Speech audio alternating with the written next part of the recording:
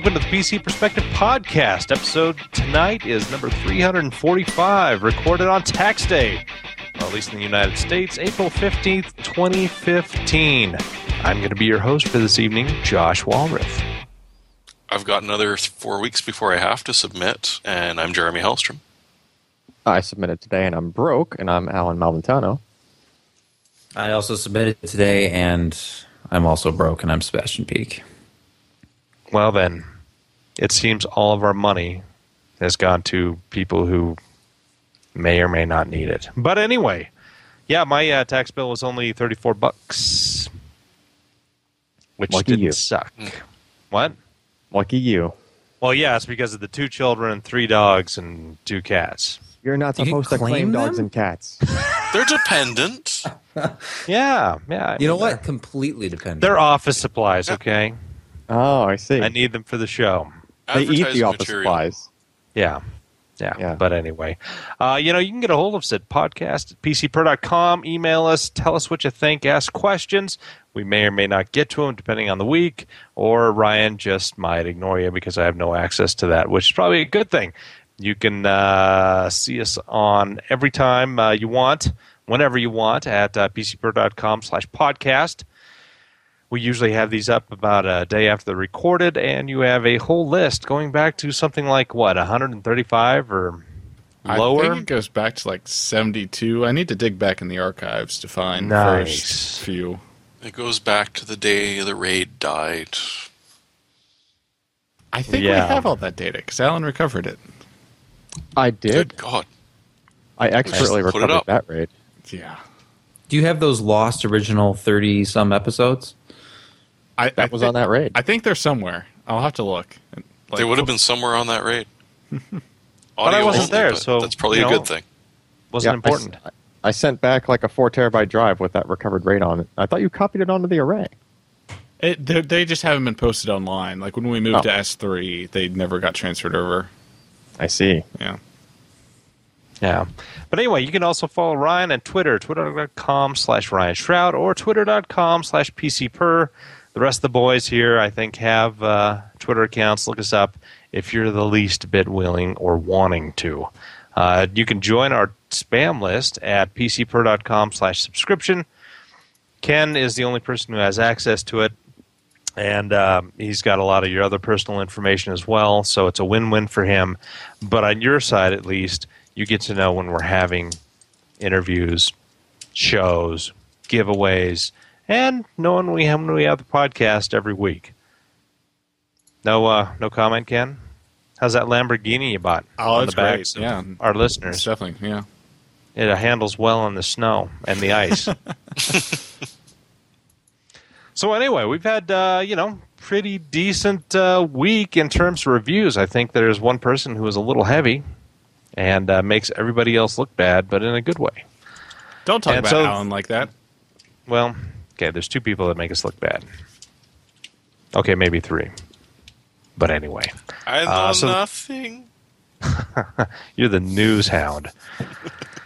The first review, I believe Ryan wrote this up, the MSI GS30 Shadow review. It's a notebook and a GPU gaming dock. I believe that Sebastian did some editing on this and talked to Ryan extensively about it, so I'm going to let him take it away.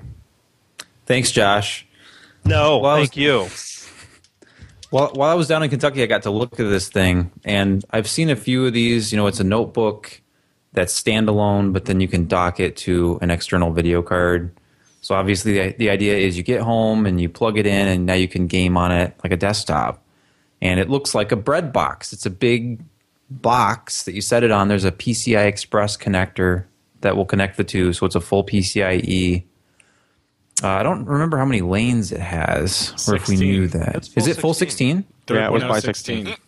Nice. So it does not come with a video card, correct? The box comes with a power supply, but no GPU. Correct. I think there And- might be some retailer deal right now that does that, but I'm not entirely sure. Okay. Yeah, maybe Newegg had that. But the laptop itself, it's a Haswell Core i7. It's the 4870HQ. It's using Iris Pro graphics, so there's no discrete graphics on this particular laptop until you dock it. 16 gigs of RAM. It's a high density display for 13 inches, fairly high. It's 1920 by 1080, so it's a full 1080p display. 2 Kingston M.2 drives and a RAID 0. And kind of your usual Ultrabook specs otherwise. But obviously the big difference here is that PCI Express connector and the dockability. I will say, in using this just as a laptop, because it is kind of a thin and light design, I don't know if it was just how aggressively they tuned the fan or the thermals they were trying to get with the i7, but the fan got quite loud, and it got loud quickly. So I don't know if that could be changed with a firmware update, but this thing was one of the loudest notebooks I've ever heard. And however, I mean, the processing power in it, you can kind of understand because they're basically replicating a desktop here. This is a very small desktop replacement at 13 inches. And you're dealing with a full high-end Haswell chip in here. The synthetic benchmarks results are very impressive. It's going to blow away anything with a Core M in it. And then gaming results. What video card did Ryan use with the Breadbox? It was a MSI 980. Okay. So really, that i7's not going to stand too much in the way of the performance of that card with a full by 16 connection. I believe it's only PCI 2.0 though, but that's not going to make a huge difference unless I'm wrong. I barely notice. Yeah, I don't remember specifically, I guess. Yeah. The integrated versus dock slide is pretty funny. I mean, you can go out and compare, a GTX 980 versus other video cards in some of these game benchmarks, but it jumps from in Grid 2 on ultra settings at the 1080p, like the native panel, 17.7 jumps up to 136.4. And it's kind of the same thing across the board. You're getting well over 100, up to like 170 frames a second in Crysis 3. And obviously that's going to depend on which video card you put in here. The power supply in that box was powerful enough to put just about anything in there. I think my R9 290X Lightning card is the most power-hungry single GPU video card I've ever used. And it recommends like a 550, I think. And it has 2 8-pin and 1 6-pin connector on it. But if you're not putting that in there, I think you could put pretty much any other single GPU video card in here. And you're also not... Well, I guess you are powering the laptop because it does charge through that. But you have more headroom because you're not powering the entire 4770K just standalone CPU. So the 500 watts stretches a little bit further because more is going directly to the GPU. Since it's a lower end processor and nothing's going to the integrated screen since it doesn't work when you're docked. Yes. For Yeah, I mean that's less than reason. 90 watts for that entire laptop at full when hard drives would go on screens going all that. So yeah, you got some leeway. Yeah, I'd forgotten about that detail. You have to have a dedicated monitor for this. You can't just plop it down on this. It would be almost impossible to use. You'd have to kind of move some things around your desk, maybe have a taller chair. I don't know how you'd even use this. Also, none of the ports on the laptop work. Yeah. When it's docked. It's weird. I think you can use power, although it charges through the dock, so I don't know why you would, but the USB and gigabit Ethernet or audio don't work. It's like they turn off all of the I/O on the laptop and put all of the bandwidth through that connector, which the dock has external connectors for USB and gigabit I was going to audio ask and stuff. because it doesn't make much sense if you can't control it, right? Yeah. It goes really fast, but you can't use it. Yeah. I can't even put in the commands to run a benchmark, but it's fast. You have to be really quick. You put in the commands, hit start, and then dock it really fast. There's actually a wee little printer on the very bottom of the dock that prints out what the frame rates you would be experiencing would be. In dot matrix. Of Yes. course. Yeah. Yeah, you feed tell us in a about the tape with ahead. instructions, and then it spits out a tape with results. Tell us about the aesthetics of the box and the laptop itself. The aesthetics of the laptop are really nice. It's tapered. It's kind of your matte black plastic finish. you're dealing with the usual sort of chiclet style keyboard for the laptop. The box, there's not much to say other than it looks like a big box. It looks like a Can you ITX fit it computer with Texas case, kind of. Toast? Can you toast bread in it? Yeah, Yes. maybe with the 290X, certainly. Yeah, Yeah, probably. just if you get a reference 290X, place your toast on a plate a little bit to the left of the box and wait about 4 minutes. See, now I'm interested. Yeah, hot buttered toast. It certainly As looks I like game. an interesting product, and it's one that we've been promised for a long, long time. How often have we heard about an external box that'll support external GPUs? It'll have some kind of PCIe or earlier an external AGP connection way, way, way back in the day. And it seems like we're finally after 15 years getting these promises of this product. But what did Brian think overall? Was he impressed? Was he not impressed? Or was it kind of a mediocre thing? Is it worth the price? Certainly, the extra performance is nice if you're planning on gaming on your laptop and you want the Right. full experience. But what did he say about it in the end? It's kind of a flawed product. It's a nice product, but then you have to wonder about. He called it like one and done, like worrying about that aspect of it. Is this going to be supported? This exact dock, this standard. If I buy this laptop now and then say I want to go to a future Ultrabook that has a newer processor in it, but I still want to use my dock and I want to use my video card, will they keep supporting this standard? When you have this gaming dock at home, this is a $1,900 package for the two together, but do you have to rebuy this entire bundle later, or will MSI keep making these game dock compatible computers? And it's a really cool concept because instead of it being a big hulking gaming laptop, you have more of an Ultrabook style, and then you can take it home and game on it as a desktop. So you make that one investment. You've got a gaming machine, a standalone video card that you buy and put in this box. But I don't think it's really that expensive at $1,900, considering you're getting a fully loaded Ultrabook with a really fast processor and the dock. I mean, it would obviously be nice to see it sell for less, but I think it's valid to kind of wonder, am I spending $1,900 for this one thing and then wait and see if they're going to keep supporting it?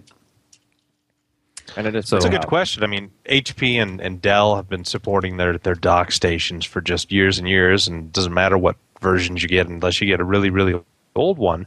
It's all the same slot and physical implementation. So it's Yeah, that's a it's a good good point. Like in question the if business MSI world, will do people that. are just used to these kind of desktop docks. You go into a workplace and you see a laptop that's just sitting in one of these docks, and their keyboard, mouse, and monitor hooked up, and their I/O is hooked up through that, and they take the laptop with them around the office or hospital or whatever it is. But it's a different concept, obviously, for a home user. It is. So thanks to Ryan for writing that very, very nice and lovely article. He's a poet. Doesn't know it.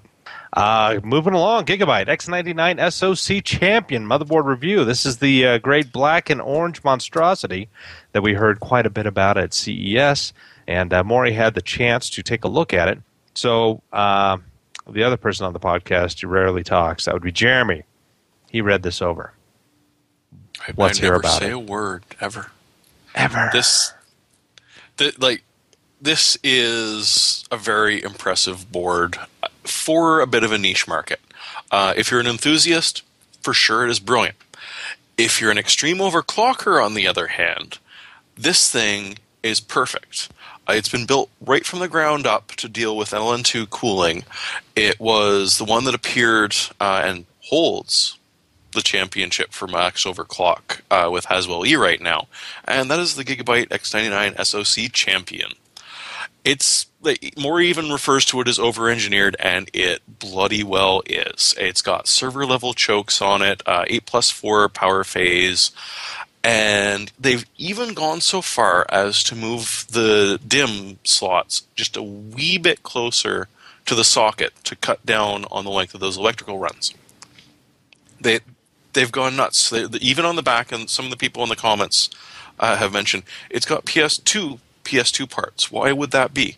Well, because when you're an overclocker, you don't want to deal with a USB port that's a little bit off and it eats up CPU overhead. You want pure performance going to that overclocking score. As Ken showed just a second ago, it is one of the most ridiculously clean backplates that I have seen in a long time. There is nothing exposed there. It's perfect to just set up. Condensation is really not going to bug this thing. But, I mean, from there, as far as actual usage for it goes, it's great. You've got one M.2 connector, which I believe it's 80 centimeters that it can fit up to, so it can fit some of the larger sized ones, or a SATA Express connector. They're exclusive. You get to pick one or the other, but at the same time, they're both there. It's got SATA 6 gigabit with support for all the RAID you would want. If you're using one of the full 40-channel or PCIe 40-channel PCIe Express GPUs, you got 2 running at 16, 2 running at 8. If you go for the lesser one, it is limited a little bit more, but if you're going this nuts on a motherboard, why would you bother going with a lower end Haswell E? It comes with a ridiculous amount of applications, most of which I haven't heard of. But essentially, it's got like a little app center, so you've got Easy Tune, but you've also got Easy Setup and everything wrapped in. Maury digs right into the UEFI BIOS, where it ranges from, would you like to run this on quiet and low power, because we all love to underclock our processors, to the extreme models, and there is even an OC button that is not the OC that you're used to. This is the one that gets rid of the cold bug and fully expects that, yes, you've got a giant homemade heatsink full of LN2 sitting on top of it. Once you got into the benchmarks, as you'd expect, I mean, no matter what you do to an X99, it's not going to be that much better until he hit the memory benchmark.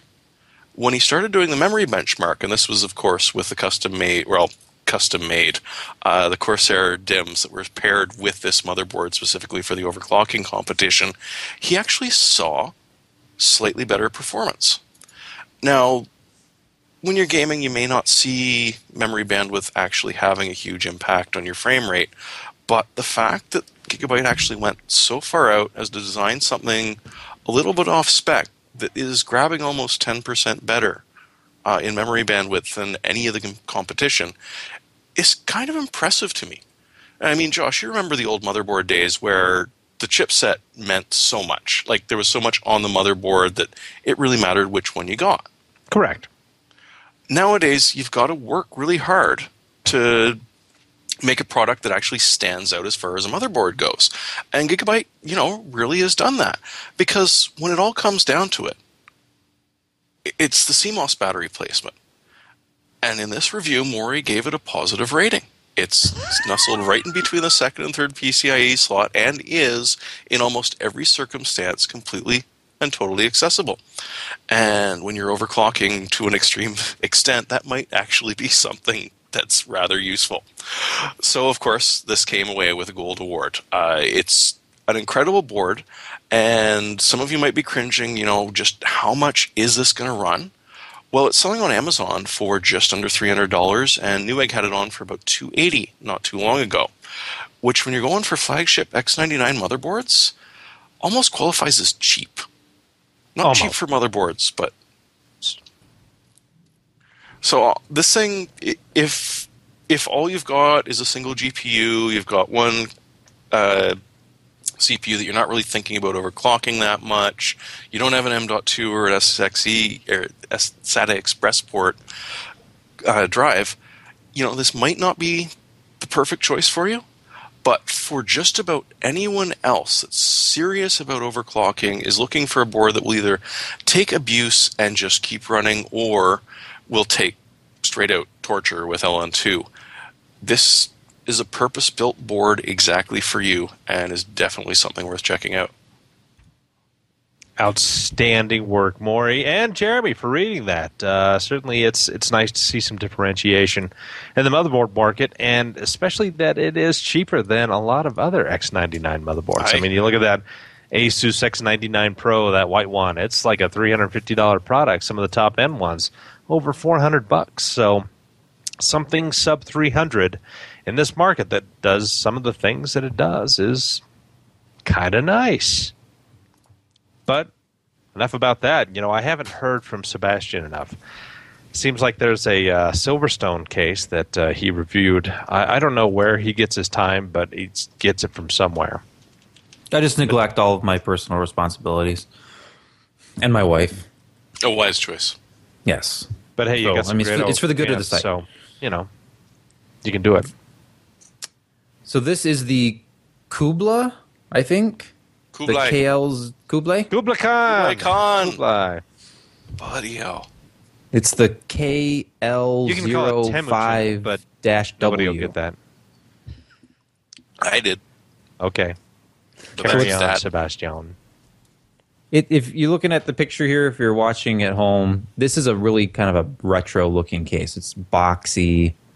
It's not real stylish. They do have a nice little blue fan on the front that comes with it, 120 millimeter fan. But this is not going to wow you with its style. This is an affordable case. It's a pretty big case too. It's still mid-tower, but it's almost like a small full tower. It's got 8 expansion slots and it's pretty tall. But this is about a $69 full retail price. And the big story with this to me was cooling support. It has 3 pairs of like in the front, it's got a pair of 120/140 millimeter fans you can put in there, or a 240 or 280 radiator.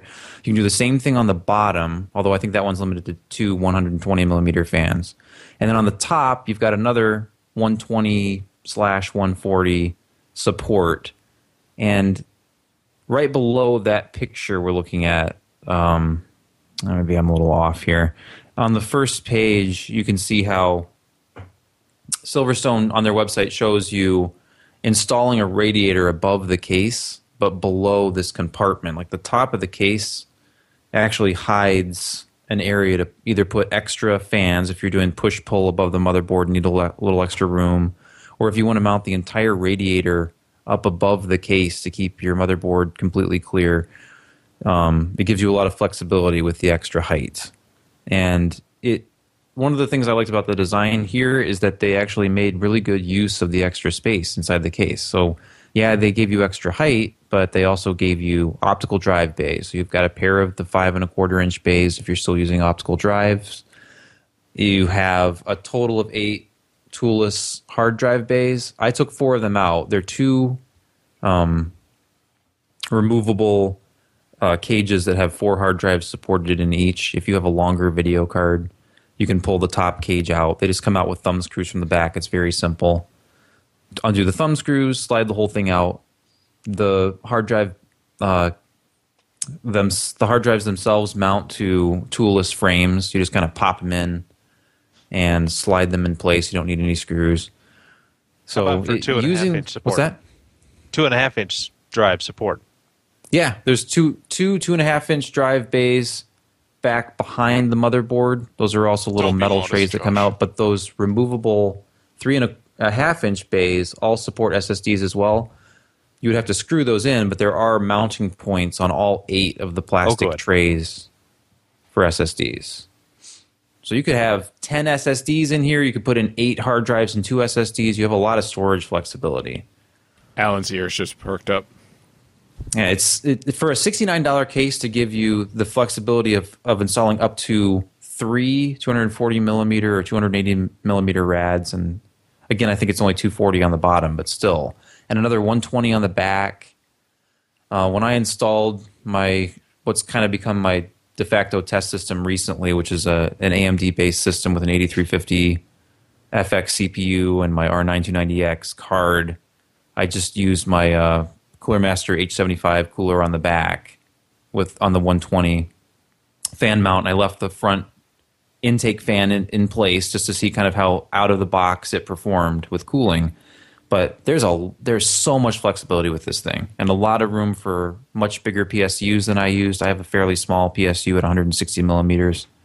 This thing will take like up to 220, I think. So whatever components you have laying around, whatever kind of cooling you want to do, there was room for it in here. And it performed pretty well. It was easily one of the quietest cases I've tested with this particular set of components anyway. It was about as quiet as the Define R5 from Fractal Design. Now, admittedly with different components, so I'm not sure head-to-head how they stack up. But the front intake fan was very quiet, and this is a thick enough case that even without insulation, the plastic and metal kind of dampened the sound quite a bit. And cooling wasn't bad at all. I mean, the front intake fan helped there. Wasn't the best. The last week's NZXT S340 case, the other $69 case I just did, that one outperformed it a little bit in cooling. But this one was excellent and just provides you a ton of room. Very nice. So essentially, in Xanadu, did Kubla Khan a Pleasure Dome erect? God, remember the rest of that one, Josh. Damn knuckle draggers. I just heard several words in the same two sentences that are very disturbing to me. It's a poem, damn it. Yeah, yes, you're all heathens. This is the state of our liberal education in the United States today. Only This Jeremy. is a guy from Wyoming talking. Damn you all. You blew it all up. No, we just know how to spell Kubla, and that doesn't have an I. Anyway, getting away from Sebastian, because as much as I like staring at his Conan O'Brien looking face, we got to move along. So, something kind of funny happened a few months back. People with 840 Evos had some issues with slowdown. There was a fix involved, and then some months later, these people who applied the fix had some issues.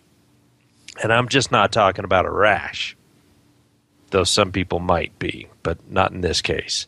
Alan, can you take on from here before I dig a bigger hole? Yeah, so 840 Evos were reading files that had been sitting on the drives for a long time slower than they should have. And if you gave them long enough, the speeds would slow all the way down to like 100 meg per second, where it should be going around 500 meg per second. That's pretty significant. And as a matter of fact, there's an example right there. Ken's showing that's one of the samples we were testing. Could you find the place where I wrote a file in the middle there? So that's like a freshly written file in the middle of that 250 meg per second read chunk there. And actually, there's another sample. The better example is on the third page of the article. And that's where I had a different sample just kind of sitting for even a few more months after testing that one that's on the picture on the front page. And that one had slowed all the way down to about 100 meg per second. And it took a little longer. Don't get me wrong. That same drive originally only took like 3 months to slow down to that speed the first time around. Then I did that performance restoration tool, and there was a different firmware that did some tweaking to the SSD. But like 6 months later, here we were again, right? So it took about twice as long to slow down. But guess what? There was another fix that Samsung had been working on for quite some time, partially because of a sample that I sent them. Like, I sent them some data a couple months ago, and they said, hey, we'd really like it if you could send us that drive. So sent that off to them. They looked at it, looked at some other samples they had, I would imagine. I would hope their fix didn't just hinge on my one sample. And they came out with a patch. And initially, we did a news piece, I think it was about a month back, where they issued a statement, and the statement made it sound like they were the only way they could fix this was just with some new version of SSD Magician that was just going to periodically refresh data on the drive, which to me seemed like just a Band-Aid fix, and it wasn't really a fix in my opinion. And then they ended up doing something completely different. So they gave me a firmware and a new version of Magician. And without using the new version of Magician at all, I applied the firmware. And just by applying the firmware and then unplugging the drive, booting all the way into Windows, and basically plugging the drive in, and as soon as it was recognized by Windows, I didn't give it any chance to do anything, basically. And I immediately ran an HDTAC read pass again on it. And the drive would have taken a good 10 or 15 minutes to be able to, if it had rewritten that data, to do that. So it obviously didn't have that much time. And those speeds jumped right up to around 400 meg per second for data that had been sitting on the drive for like 6 months. And not only that, but that data was an IOmeter test file, which had like random writes performed to it. So actually that read speed would be expected even if it was like a fresh file in that case, because it was a fragmented file. So you're reading it sequentially, but the SSD itself is actually reading at random. So that's good, right? That's basically the drive just snapped right back to what it should be doing, as if the slowdown issue wasn't even an issue, and all I did was just patch a firmware. So what has to be happening here is it's able to adjust on the fly for cell drift. Cell voltage drift is what happens just over time on any SSD, but TLC SSDs are more sensitive to it because you only have to drift half as far to get into a point where the SSD would have to do like error correction and things like that. But if you can just recognize that, hey, all of these cells seem to be a little bit lower than they should be, you can do this kind of like a threshold adjustment where if this voltage equates to this logic state, you can actually shift those around if the controller is intelligent enough, and Samsung controller is new enough to be able to do that. It just is a matter of the firmware correctly doing it, which it appears to be correctly doing now. Then on top of that, even though the speeds are back to where they should be just from the firmware alone, they also told us about a procedure that can be done. It can be triggered by the firmware itself to perform another operation, which basically causes the controller in the background, like Windows doesn't even see the drive as active, and it actually doesn't even really seem to slow performance or anything like that either. It just, as soon as it sees like idle time, it does this function in the background once it's been triggered. And what that does is it goes through any old data. I think it's actually just any data that's written to the SSD, and it just rewrites it. Now, this procedure does burn through like 1 to 2 erase cycles of the data. I think it would just use neatly 1 cycle, because I believe it just plays musical chairs with all of the flash memory on the block level and just like rewrites everything sequentially. And when you do that, it actually causes the SSD to go even faster than, say, any other SSD that wasn't performing this kind of an operation. So, for example, if you had a Windows install and you'd been running on it for like 6 months to a year, and even if it was an MLC SSD and didn't have any kind of slowdown over time issues, the drive would be going a little bit slower over time just because files get fragmented. The flash itself gets fragmented as little pieces of files get rewritten, and the SSD has to do background manipulation of that data. And if you were to take that OS that you had installed for like a year and say clone it off of the SSD to another drive and then put it all back, you would actually see a performance increase. It wouldn't be huge, but it would still be a performance increase you would see, because none of those files are fragmented anymore. They have all been sequentially written like neatly to the SSD. That advanced optimization function actually does that for you, and it can do it while the OS is running within Windows on that same SSD. So what initially we thought was going to be a Band-Aid fix actually makes this even better than put aside the fact that there was a slowdown issue. If you take it in its current state for the patched EVOs now, you have a button you could push in Magician to trigger this advanced optimization, and it will make the SSD basically fresh, like even as if you just like cloned your OS to something else and put it back, making it even faster. So that's kind of another bonus, right? And actually, if you scroll down a little bit, Ken, there's even a better example in Iometer. I actually did a read-only iometer pass on one sample, on a 1 terabyte sample, in all of those conditions, right? So the white line there is before the update on a slowed, a drive that just had stale data. And that's IOPS performance right there. So that's what people would actually feel. Like, actually, Josh is the perfect example, right? He said his Evo feels like it's going slower, right, Josh? Sure. Well, there you go. I say that like, about myself and my wife anyway, so don't Well, take that as gospel. So that white line right there versus the kind of yellowish green line and the red line, those two are basically the same, between the both of them. But that's just the patched version of the drive, right? Just one test was immediately after a reboot, and then the second test was I gave it 10 minutes just to see if maybe it was doing something in the background, but didn't really seem to be. Then I triggered that performance restoration, that advanced optimization, and then you get the purple line. And the purple line is what kind of result I would see if I had just put a fresh iometer test file on that drive that had not been previously fragmented.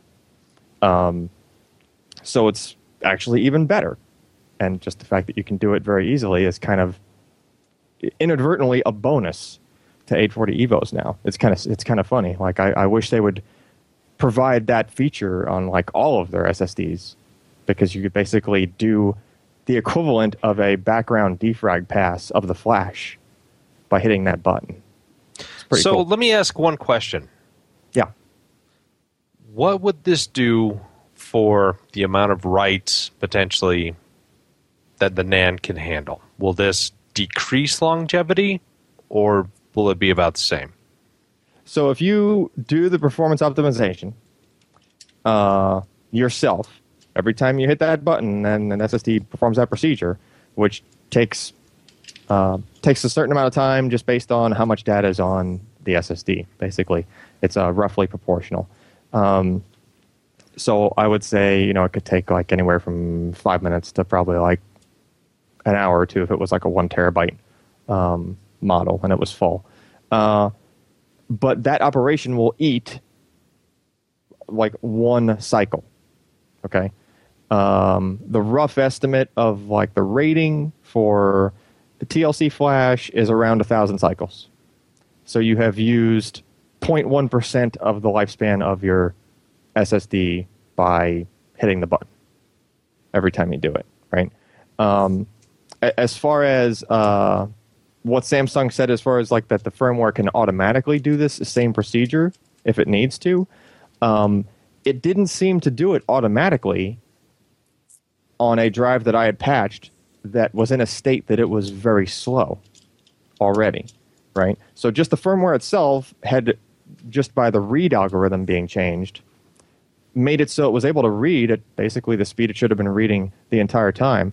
And just by me tinkering around with it and trying to read what was previously slow data, it wasn't slow enough to seem to trigger that thing to happen automatically, right? So maybe it would have taken even another few more months to get to a point where it would trigger that operation. So from what I can tell, if you patch the drive, just based on what my samples did, patching it puts it back where it should be, and you're not really going to do any additional wear unless you go and you hit that performance optimization button yourself. And then even if you do, it's 0.1% of the lifespan. So when are you going to be brave enough to do it to rated drives? So here's something that was interesting. I was running the motherboard in RAID mode in the BIOS when I went to do this patch, and not even thinking, I was just still in RAID mode. I forgot. And the firmware updater saw the Evo and did the firmware update just fine. So it was able to punch right through that. So it didn't even care it was an HCI. It didn't care. Now, I had the drive connected individually, and it was not part of a RAID, and that might cause them to be enumerated differently, right? If you actually had a RAID of a pair of 840 Evos, and the BIOS recognized it as a RAID, then the updater might not work in that case. But the way to do it in that case is, first, make sure you back up all your data, because you're about to break a RAID or make the RAID disappear, patch your drives, and put the RAID back. But you basically just go in your BIOS, you switch out of RAID mode, and then you boot into that firmware updater, boot off of the ISO, or you can burn the ISO to a USB drive if you use like Rufus or whatnot. It worked just fine for me. And then once your BIOS is set up to see the drives individually, then you could patch both of them, or however many you have, and then you just reboot again, go back in your BIOS, put them back in RAID mode, or BIOS back in RAID mode, and provided that the firmware update itself went smoothly and nothing happened with either one of the drives you patched, it'll just pick it right back up and it'll show back up as if nothing happened. Nice. Well, I'm glad that they're finally kind of fixing this product. It's been a long time. It was a popular thing for quite some time. Certainly now that the 850 Evo is out, it's been kind of overshadowed. OCZ's got the Vertex 460 and those series, so it's nice that Samsung is showing those poor people like myself who had one of the Evo drives a little love for a change. Yeah. We all need a little love. Speaking of more love, I'm looking at you, Alan, because you've got something else to talk about here. You know what I'm saying? So I think it was a week ago. Let me apply some Icy Dock to you. Yeah. All right. Fly directly to the forehead? If that's where it hurts. A couple of weeks ago, I looked at a couple of Icy Dock products, and then I looked at a couple more. So this time I went for a simple 2-bay, 3.5-inch hard drive RAID in a box, which is the what was that one called? Let's see here, Icy RAID. So there's an Icy RAID, which is a 2-bay, and then an Icy Cube, which is a 4-bay. And you would think that they're just progressing from one to the next, but they're actually very different from each other. The Icy RAID, the 2-bay, is just like a very simple RAID on a chip, like the most generic kind of RAID controller you can imagine. Like there's no initialization, there's no none of that happens with this kind of RAID controller. There is a physical switch on the back. It's in JBOD, big drive, which just appends one drive to the other. RAID 0, which just stripes for speed, and then RAID 1, which just mirrors. And you basically put your drives in. They have to be, in just a bunch of drives mode, you can just put drives in, and they'll just show up as two individual drives. So that's safe. But any other condition, do not put drives that have data in them in this thing, right? Basically, it's counting on the drives being empty, and then if you want to run it in a RAID mode, you put your empty drives in, you hit the reset button underneath that switch after you've put the switch in the position you want, and then it just shows up in Windows as whatever capacity would correspond to the RAID mode that you chose. And that's it. Like that's as far as RAID configuration, it doesn't get much simpler than that. It's like a really basic hardware RAID. And the performance was pretty decent. Let's see. I did test. I had 6 terabyte RAIDs, which, by the way, 6 terabyte drives were seen. That worked just fine. It actually gives you like a 12 terabyte disk if you put it in RAID 0. It's kind of unsettling, the level of Death Wish RAID that you're playing with there. But if you really want it, you can do it. But I was able to get full speed, no issue. Let's see. I did big disk mode, and then I did RAID 0, and that roughly doubled the speeds of the RAIDs. And then I think, let's see, where did I go? I went down. I went all the way down to the bottom there. That last Atto run I snuck an 850 Pro in there. And it didn't seem to max out. It almost acted as if it was going SATA 2. But I'm not sure what the deal was there. But I will say that there aren't any hard drives that really push past even SATA 2. So for whatever reason, maybe this RAID chip just is a little finicky on what it negotiates. It really doesn't matter. It's able to go faster than that on the USB 3 side, and any 3.5-inch regular hard drive you go on there, it's going to be able to go at least those speeds that you're going to get out of those. So as far as that goes, it's pretty okay. Now, moving on to the IcyCube, that is a completely different beast. It is basically just a bunch of drives only enclosure. So you put 4 drives in there, they will show up individually. If you want them to be in a RAID, you have to set up the RAID yourself on the operating system side, just for the operating system that just sees 4 drives, right? There is, for connectivity on this guy, you have USB 3 and eSATA. And a trick with Windows is if you want to use like the old school kind of Windows RAID, the dynamic disk RAID, that doesn't work with USB. It just doesn't give you that option. So you would have to hook it up eSATA if you wanted to do that. If you're using Windows storage spaces and Windows 8, you're safe. That'll work on pretty much anything. If you want your RAID to be configured that way, that's okay. Or if you just have, 4 hard drives sitting that used to be in individual enclosures that you just want to all be connected to the system in one neat single housing, right? This is the thing for you to use. Speeds were pretty decent. This actually saw much faster speed if you go all the way to the bottom with the 850 Pro plugged into it. It basically went almost full speed for that drive. But it did not appear to be, it doesn't show up as a UASP device. So the 2-bay RAID that we just talked about was UASP and could handle command queuing. This one does not. So it's kind of like, the features are just kind of toggle back and forth between these 2 devices, as opposed to just being like a logical progression, basically be able to say it's the same thing, but it has 2 more bays. It's totally not. It's like 2 different animals. And then finally, for the pricing, it's like $115 for the 2-bay and $192 for the 4-bay.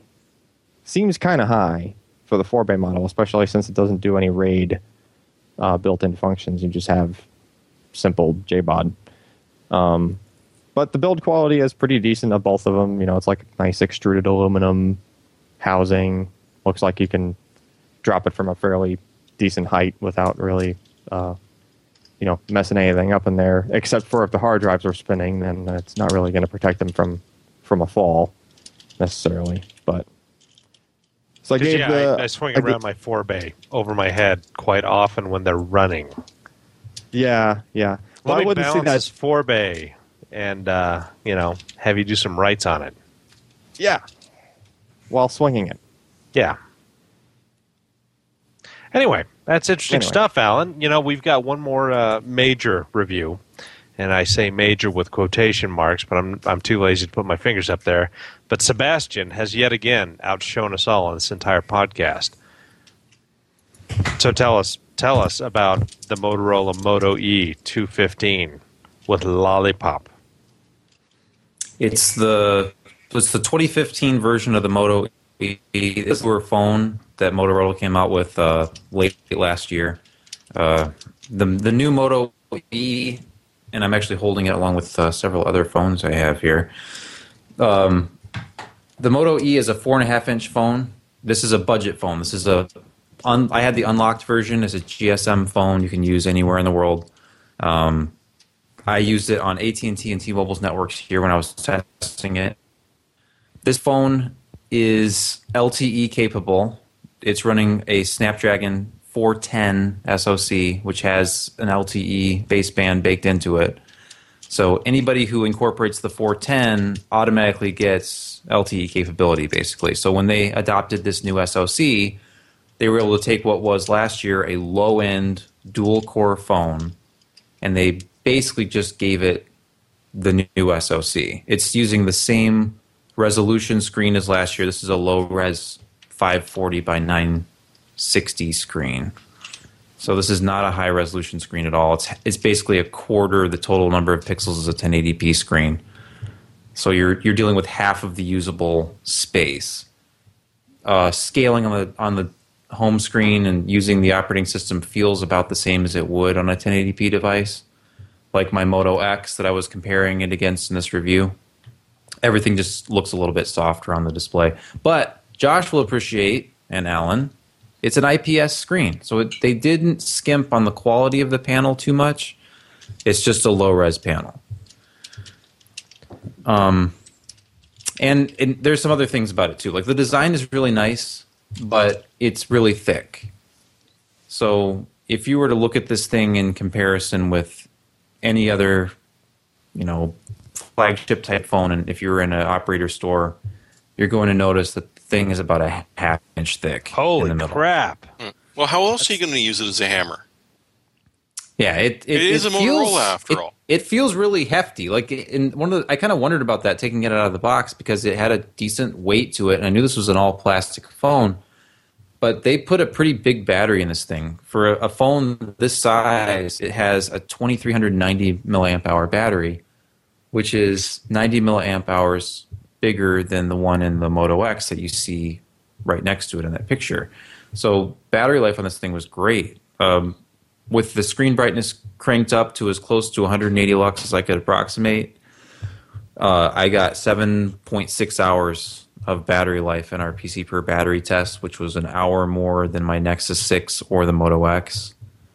And a lot of that's the lower power processor. I mean, you're dealing with something that's almost exactly one half the speed. It's 1.2 gigahertz quad core versus 2.4 and 2.7 in these other phones. But the practical aspect, like of the performance, that browsing, scrolling, opening up apps, the overall performance of the phone was fine. It's if you're really sensitive to the resolution, everything on the phone is going to look a little soft to you. If you've used other budget phones, the prepaid market is full of phones with this screen resolution. This is like a commodity screen resolution for a 4-ish inch smartphone at this point.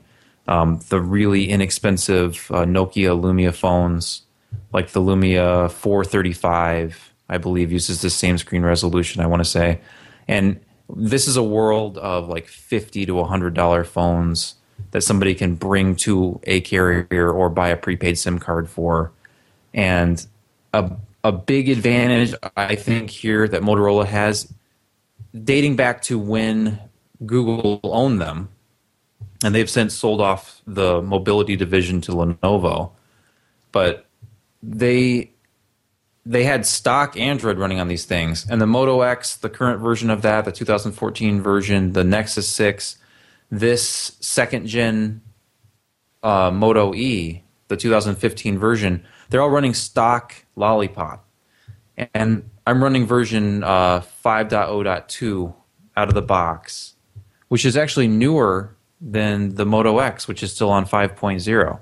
And OTA updates do come down for these Motorola phones very quickly. In fact, I've been getting them sooner than my AT&T Nexus 6. So there's an advantage to buying an unlocked device, and Google's been very aggressive about pushing out software updates. I've been using Lollipop on all of these phones. Basically, whatever version is current for them, I've had them since day one or at least week one. And basically everything is kind of stacked in favor of a device like this. If you can live with a lower resolution screen, very good battery life, then you have the drawbacks. This is not a flagship phone. And I don't even consider the camera in the Moto X, which is a $500 unlocked device, to be very good. It makes up for the limitations of the sensor by having a permanent gain turned on. You get kind of blown out whites and really grainy looking pictures with the Moto X. Then in the Nexus 6, which is a $650 device, you get closer to the quality of maybe a Samsung or an Apple phone. It's a Sony sensor, and it has optical image stabilization, which allows it to use, lower ISO speeds, longer exposure times. The pictures look much better on the Nexus 6. You go down to the Moto E, and pictures are just terrible. I only did one quick little photo shoot for the review, and it was enough to demonstrate that if I went, it was broad daylight picture of the headphones I'm wearing in front of some of my big box games I've got here. And the picture with the Moto E, as we slide over and look here, it looks like it was taken at dusk. and they were taken like a minute apart. I set the phones in exactly the same place and snapped the shots at the default settings with the Google camera, and it just does not handle light well. Colors are not accurate. Everything looks really dingy. So it's just kind of checking a feature box there. Yes, it has a camera. Yes, it's 5 megapixels. It has autofocus. It also has no depth of field. No, zero. It's as pretty much as bad as it can be, but it's there at least. I mean, you can say, well, I could take a picture if I had to record something, but it's even outdoors in broad daylight, you're not going to get very good pictures with this phone. So you have to have a camera really to have a single device that you carry around with you these days. You absolutely, obviously, have to have it reliably connected to the network and handle phone calls well too. And that was kind of one of the other disappointing parts of this phone. Just making phone calls with it was not great. It was okay, but the microphone, it's very odd how they placed it.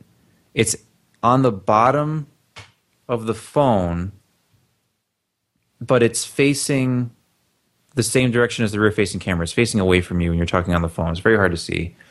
But either you're kind of cupping it with your hand when you're talking on the phone, or you're not cupping it, and then as you walk, wind noise is hitting it from the outside constantly. And the only microphone that it can use for noise cancellation is up by the camera. And so it's a little wonky. The noise cancellation doesn't work that well. And if you kind of cup the phone like I did when I was walking outside, making a couple of test phone calls, then you sound really, really tinny, or you sound like you're talking into like a coffee mug. It sounds really bad. So call quality indoors was okay, but outdoors wasn't so great. So there's huge drawbacks, but we're talking about a phone that's full unlocked price for a smartphone with a Snapdragon 410 quad-core processor, an LTE data capability, and stock Android Lollipop. It's $149. And a couple of carriers have been offering it for less. I was going to link to Verizon selling it for $99 in the review, and when I actually created the link, it was only selling for $69.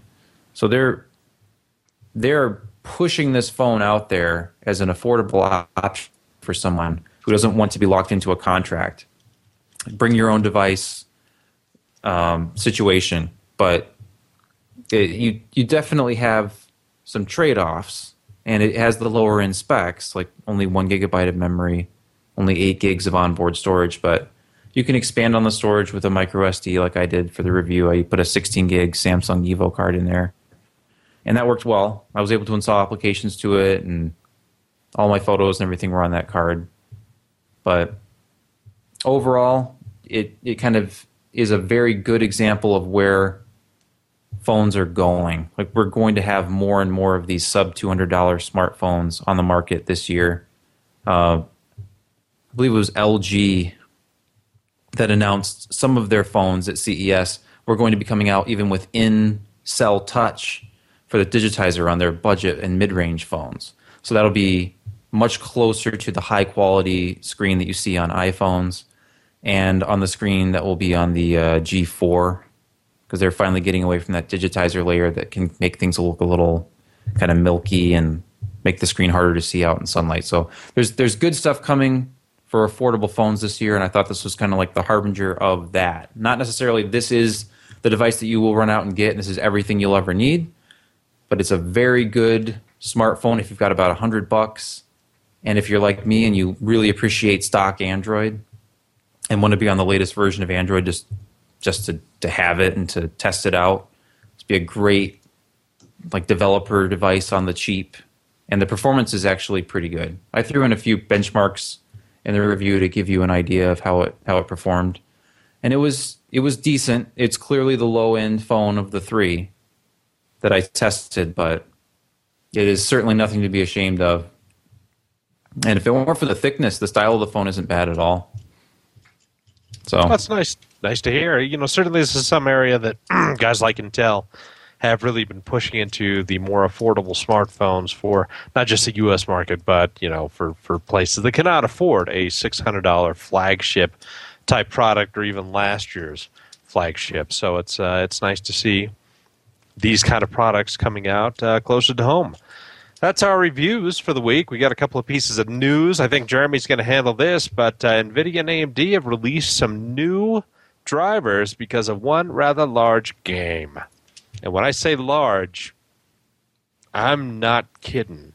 Game? I thought this was part of the U.S. tax thing, this GTA V thing that everyone's talking about. It could be. It's a game?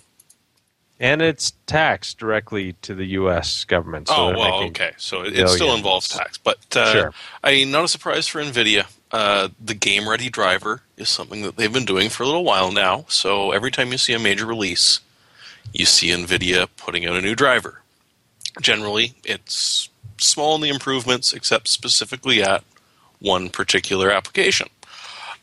On the other hand, AMD putting out the 15.4 beta, well, as far as I can remember, we haven't seen anything since the Omega.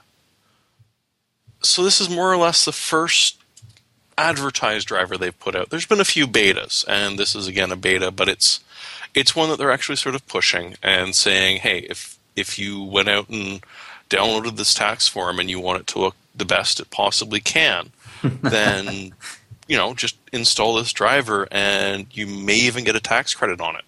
So really, I mean, if this is what you've got to deal with, if this is what you do, if this is what you find amusing is filling out GTA V, doesn't matter which card you're using. Go down, grab the driver, and you might not have to pay as much taxes. Plus, the text looks really smooth with that new driver, too. It was anti-aliased really well. You don't want to be squinting and trying to figure out if that's a 9 or an 8. That could cost you pennies. Yeah, it's the IRS Experience software that they integrated into that program. InWin, talking about cases. It's an affordable 503 enclosure. What do you know about InWin, Sebastian? Well, usually they sell cases that are aluminum and glass, and they're really expensive and beautiful, but this thing is going to be targeting $50, so $49.99 MSRP, and it still has tempered glass on it. So InWin, true to their design aesthetic there, it's got a slide-down front glass panel that hides their lone optical bay. And even at $49, this thing has a side window, and it comes with a rear case fan, I believe. And they have a little product video I put in the news post to kind of show it off. But it's a really stylish-looking case, and I was very surprised when I kind of delved into it a little bit more and saw that they were planning at $49 MSRP for it. It's not a lot of scratch.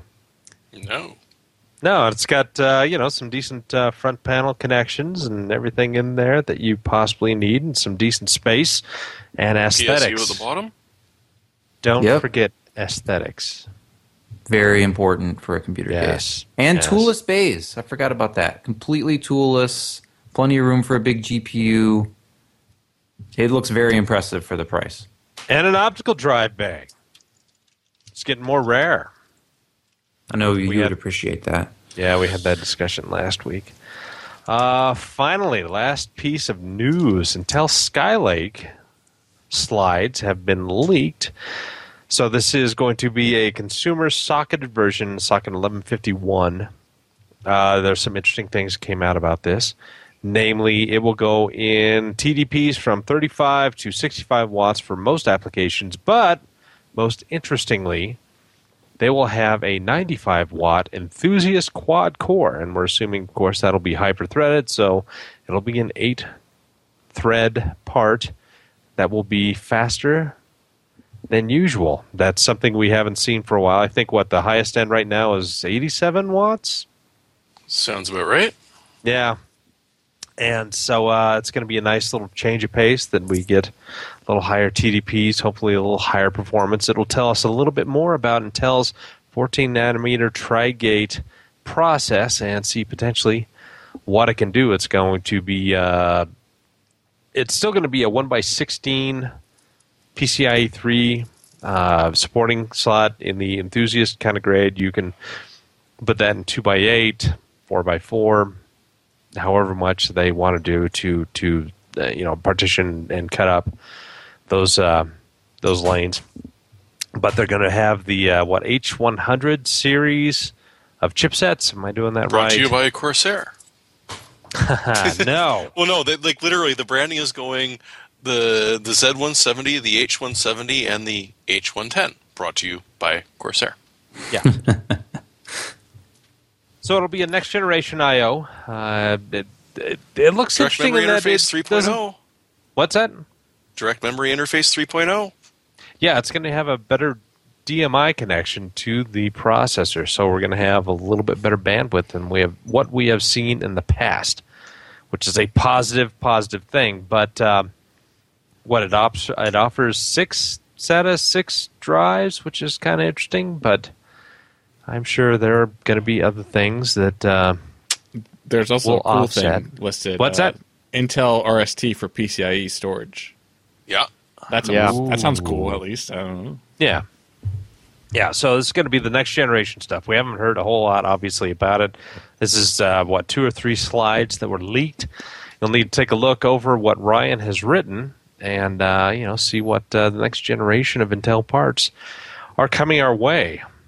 And before we go into our hardware software picks of the week, Ken, do you know about this? The Asus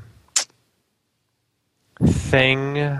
I don't know what you're talking about. Can you mention this at the start of the picks of the weeks? Asus, the 500 ROG million, thing?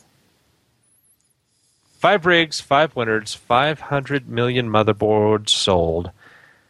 NCIX Rogue Type S case that will be fitted with a Z97 Mark S motherboard, Core i7 4790, 16 gigs of memory, GTX 980, Seagate SSHD 1 terabyte, Intel 730 SSD. Boy, all kinds of stuff in there. Do you see that now? I do. No, it's not resolving for me for some reason.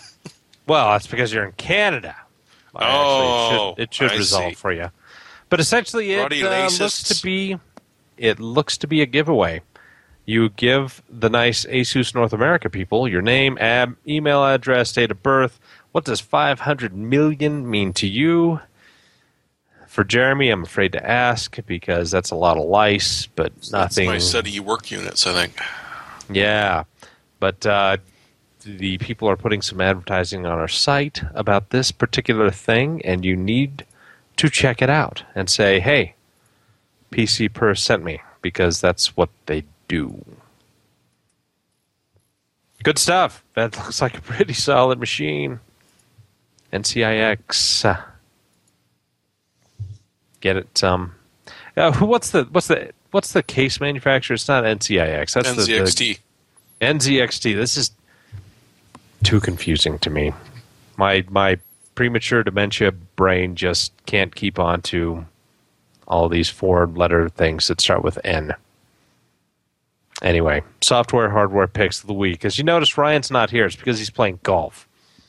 He is the 1%. He's the upper crust.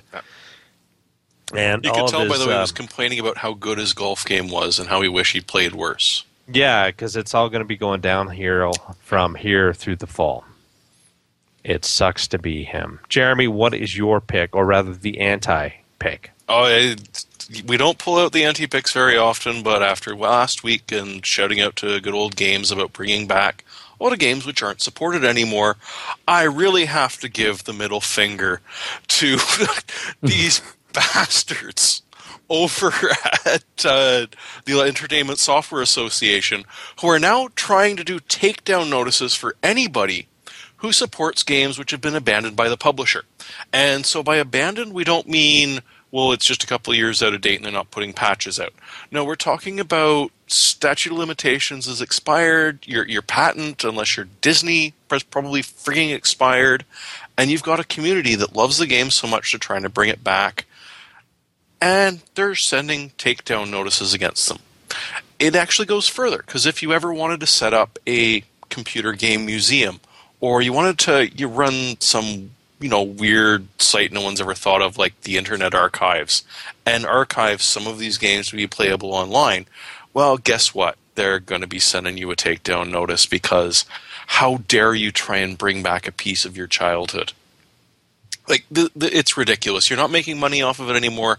You technically don't even really have copyright on this anymore, and you're now sending bully boys after the people that love you and love your games to take down what you have done. This is ridiculous, guys. Give it up. You're actually now spending money on something you're not making the money on. But they're stealing our pennies. Not even pennies. You're not making anything on it anymore. You can't buy it anywhere. You're actually losing money on chasing after these people. Doesn't Stop Moby being Games? idiots. Doesn't Moby Games have like a huge archive? Like, wouldn't they be affected by this? They may well be. The Internet Archive has put up thousands of old retro games from platforms that don't even exist anymore. Although, thankfully, in some cases, those companies don't exist anymore, so there's no one left to sue you. But it's ridiculous. Seriously, at some point, you've got to let go. Let it go. Let's all sing If you together. love it, let No. it go. Let it go. Let it free your body. Let it free your soul. Go. Anyway, my pick. Yeah, I know you were going for the Beatles. Sure. Yeah. So as I was explaining earlier in the first part of the podcast, you probably may or may not have heard I got a new printer this week. It's been forever and a day. It was an I've old seen a brother on fire before. This brother's on fire. It literally caught fire. The accountant was shocked. It was still a highlight of my IT career. That's awesome. My old one was an HP 940C. Just ancient. Didn't even work anymore at the time. So I figured it was time to spend the scratch. And I'd had some experience with some of the brother printers at work. And this one has pretty much got it all. For $129, it's a pretty high-end printer. It can scan nice, fax, all those all-in-one Oh, functions. God, you went for an handle- MFC too? What? A multifunction? It sucks at everything? No, it actually does really well. It even handles 11 by 17 tabloid. It'll scan that? Well, it won't scan that. No, yeah, no, it won't scan that. But it will print 11 by 17. So should we start the countdown until you start having IT issues with that printer, like not being able to see it, like print queue issues, because those still totally exist? You know what? I got a don't phone call bother, Ken. today. It'll be tomorrow morning. Yeah. The past 10 years, my entire IT experience has been printers on a daily basis. Yeah. I don't think we're ever going to get away with that, especially on an enterprise network. I've still got an HP LJ 2100. Thing only bitches about paper jams and ink changes. Nothing else. Yeah, but the ink itself is not horrific for that, and plus, it's not like one of the HP cartridges, which are all three colors in one, and then a black and white. All the three other individual colors, other than black, are separate. So you replace what you need. When you need it. I doubt it'll print without one of these CMYK. Like, even if it doesn't need that color, I bet it won't print without it. Nope. So you're going to have to replace it once it's empty. Well, yeah, but Yeah, they usually Or the error time out. expires. And they won't. Like, if you just want to print black and white and you don't have cyan, it will make you replace the cyan. So But here's then a you kicker. only have to replace the cyan. Yeah, but then you're replacing. Yeah, but it's usually a 3-pack, so you Yeah. got to replace all of them. Here's a real kicker for you guys. Canon MX922 printer. If it's out of ink, it's a multifunction printer. You can't scan. Correct. This is correct. That's Oh, nice. God, I It's hate lovely. printers. This is not. No, at work, it would still print black and white when one of the color inks was gone. That's good. That seems pretty rare with the CMYK multicolor stuff. Yeah, no, I mean it's 4 different colors that you can pop out individually, and so you buy the 1-pack and the 3-pack, and I don't know. Anyway, inkjet obviously is a scam in the end, and you're paying more than you probably should. But at least this is less of a scam than I've experienced in the past. Yeah, at least you're not buying the print head every time you get new ink. Exactly, and that's a little bit more expensive. Gee, I'd rather pay $70 instead of $140 for Yeah. the Yeah. entire thing. Yes. Can you only shove it to the knuckle instead of the hole? Pretty much what they're asking. Yeah, pretty Not much. a fan of printers. Yeah. Speaking of So, printers, Alan, speaking of printer ink, speaking of printers, well, before I get to the ink, the printhead for that same Canon MX922 printer costs more than the printer. Oh, yeah. Just thought I'd let you know. You might as well just, if that breaks, you might as well just get another printer. So, while you're on the whole printer topic, I should just remind everybody that's listening that, like, if you have to buy a whole round of ink that's very expensive for these cartridges, if you do some looking around, you can find stuff like what I linked there, which is just happens to be for my printer. There are people out there that make these aftermarket cartridges that you can refill.